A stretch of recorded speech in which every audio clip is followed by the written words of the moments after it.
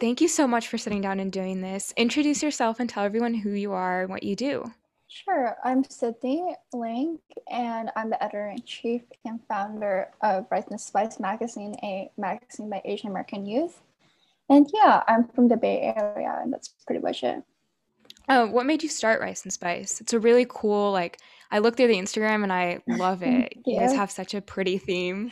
Yeah, I started it last summer, and I guess the motivation behind it was that I wanted a place where Asian Americans can feel represented, and I was kind of getting into Asian American activism, and at the same time, I was discovering the Zine community, which I feel like everyone was kind of finding out about it because there was just such a huge boom of them on Instagram. So I decided to just bridge the two things together, and that's why I started Rice and Spice. Yeah.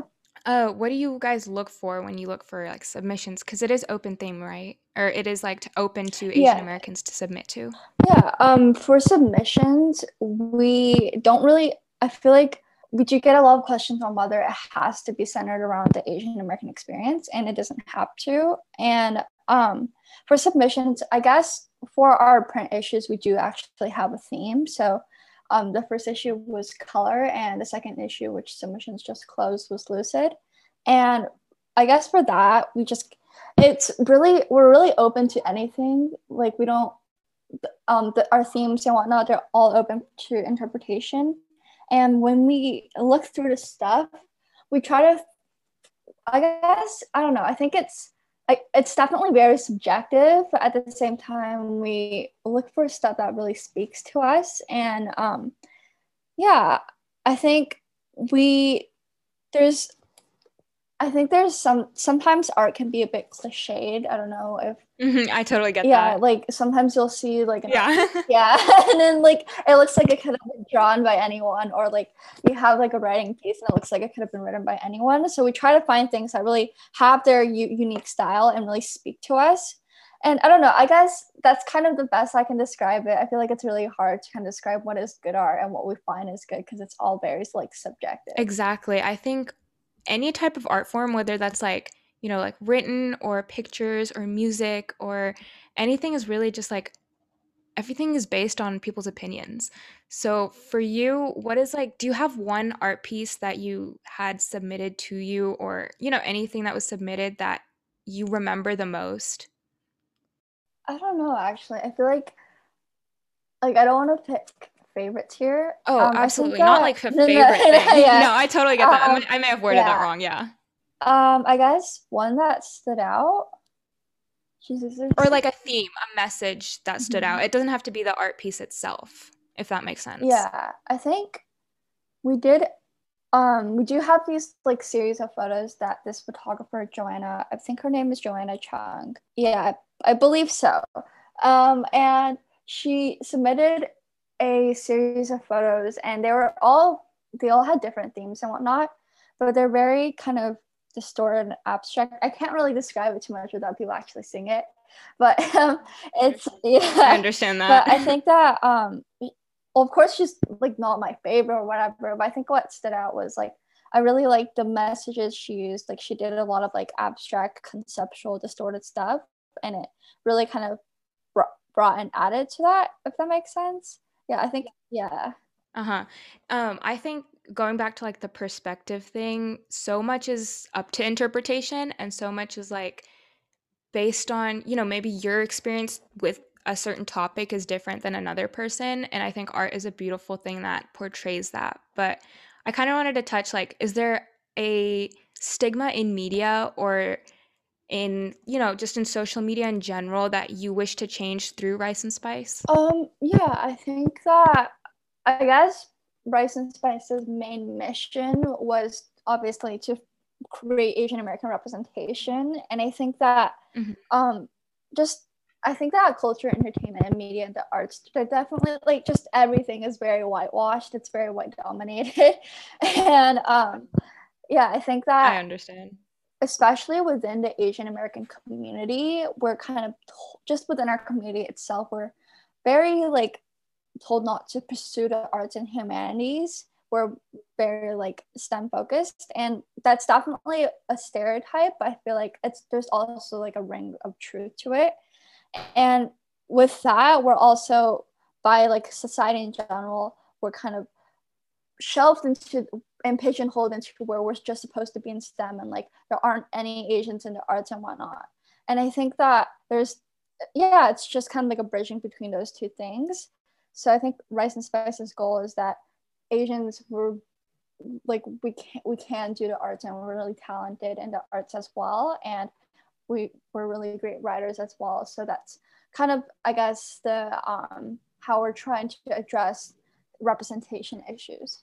Absolutely. I love that, by the way. That like mission statement is something that I feel like, especially with first generation people, like kids are more pushed towards STEM, like you said. But it's really nice to see that you guys are, like opening up and branding towards these people who maybe want to pursue an art or a media form. Do you guys have like a long-term goal of like branding wise, like, oh, you want to be here like a year from now or 2 years from now? I guess it's always changing. I feel like there's so many. I feel like ever since quarantine started, everything's just been up in the air.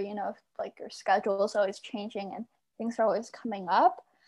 I guess logistics wise, I definitely, the more kind of technical number area, we definitely hope that will like grow like a bigger following base and whatnot, because I know like a lot of people say numbers don't matter. Like it's really about your content, and it really is about your content, but at the same time, numbers are what gets growth and reach and whatnot.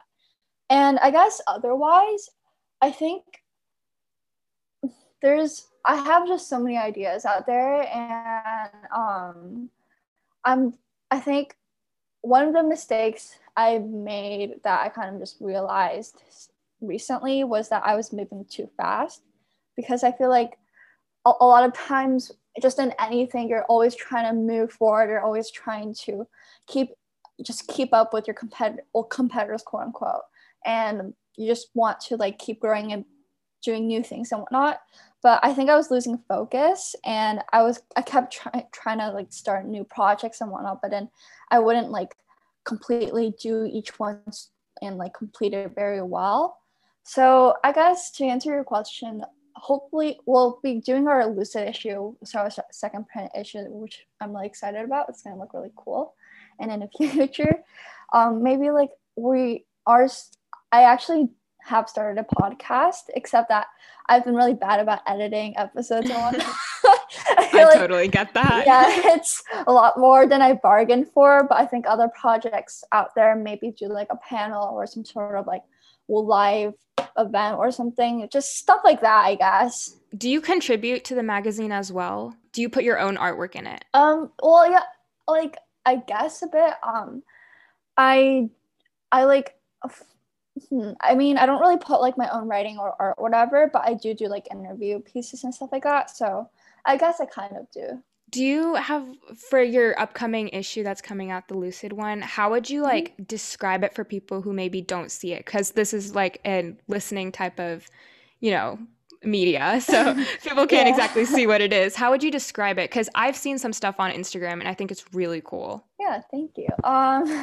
It's, well, I think we going into it, we wanted something, we wanted it to be very kind of juxtaposed, I guess. It was our first issue was color, and it was very vivid, it was very clear cut, and it was very bold and like a lot of colors. And it was, yeah, that's kind of how you described it. For this one, we wanted it to be more very not as clear cut, a bit messy even. And we wanted we were discussing this over a Zoom meeting, and one of our team members had this really cool idea where we kind of do like a Alice in Wonderland thing. So you know how like Alice, she starts out in the normal world and then she goes into this super crazy land and then she kind of comes out of it. So it's very like sandwiched. So we're not sure if we're going to go completely through with this, but we want some stuff that's very vibrant and very just more clear cut and very raw and tangible. And yeah, just very, very clear cut. But then we kind of want the middle to be very gauzy and hazy and very, distorted and conceptual and whatnot. So that's kind of a plan. That's really interesting. Do you guys have like a process of coming up with your themes? Yeah. The first theme for color, it was when I didn't really have a team yet. So that was just kind of me. And the inspiration behind that was that I think I came up with Rice and Spice in June, so it was Pride Month. And I think that also tied into how we were really, I think color is just very important in any sense, because I feel like it's such a broad word, but and there's also like a lot of race issues. Like we had the Black Lives Matter protests, and I think the month before that, it was Asian American Pacific Islander month. So I think I just kind of culminated all of that into color because, representation and whatnot. And for Lucid, we sat together and we discussed what our vision was. And I think we were like, okay, it's like the new year and we want something that represents what's happening around us and what's going to be happening in the future. And we had this giant list of words, and there's stuff like armor or like perspective and whatnot. There's just a bunch of words and phrases. And we kind of went through and we just thought about like which one represents the mission that we want. And we just keep discussing, and then we find one word that really summarizes and we all love. So we found Lucid, yeah. That's really interesting. Do you have like themes planned out for like the future? No, because I feel like each theme is very centered around what's happening and what we feel, and because that always changes, right? So, yeah. That's really interesting. I know a lot of people in who do like small magazines and they're Mm-hmm. open to a lot of the community. They either like they'll post a lot on social media to try and get their name out. How important do you Mm-hmm. think like social media is not only for, advocacy and reaching people, but how do you think it's helped you guys grow? I think that it's social media is pretty much fundamental to the growth of Rice and Spice. And obviously, I think social media isn't exactly, it's very, there's pros and cons to it. It's not a great thing, but it's not a bad thing either. And for Rice and Spice itself, we really grew from marketing. I think nowadays, back in the days, we didn't have internet, we didn't have social media like magazines and zines back in the day when before I was born, they just printed at some local store and like passed it out.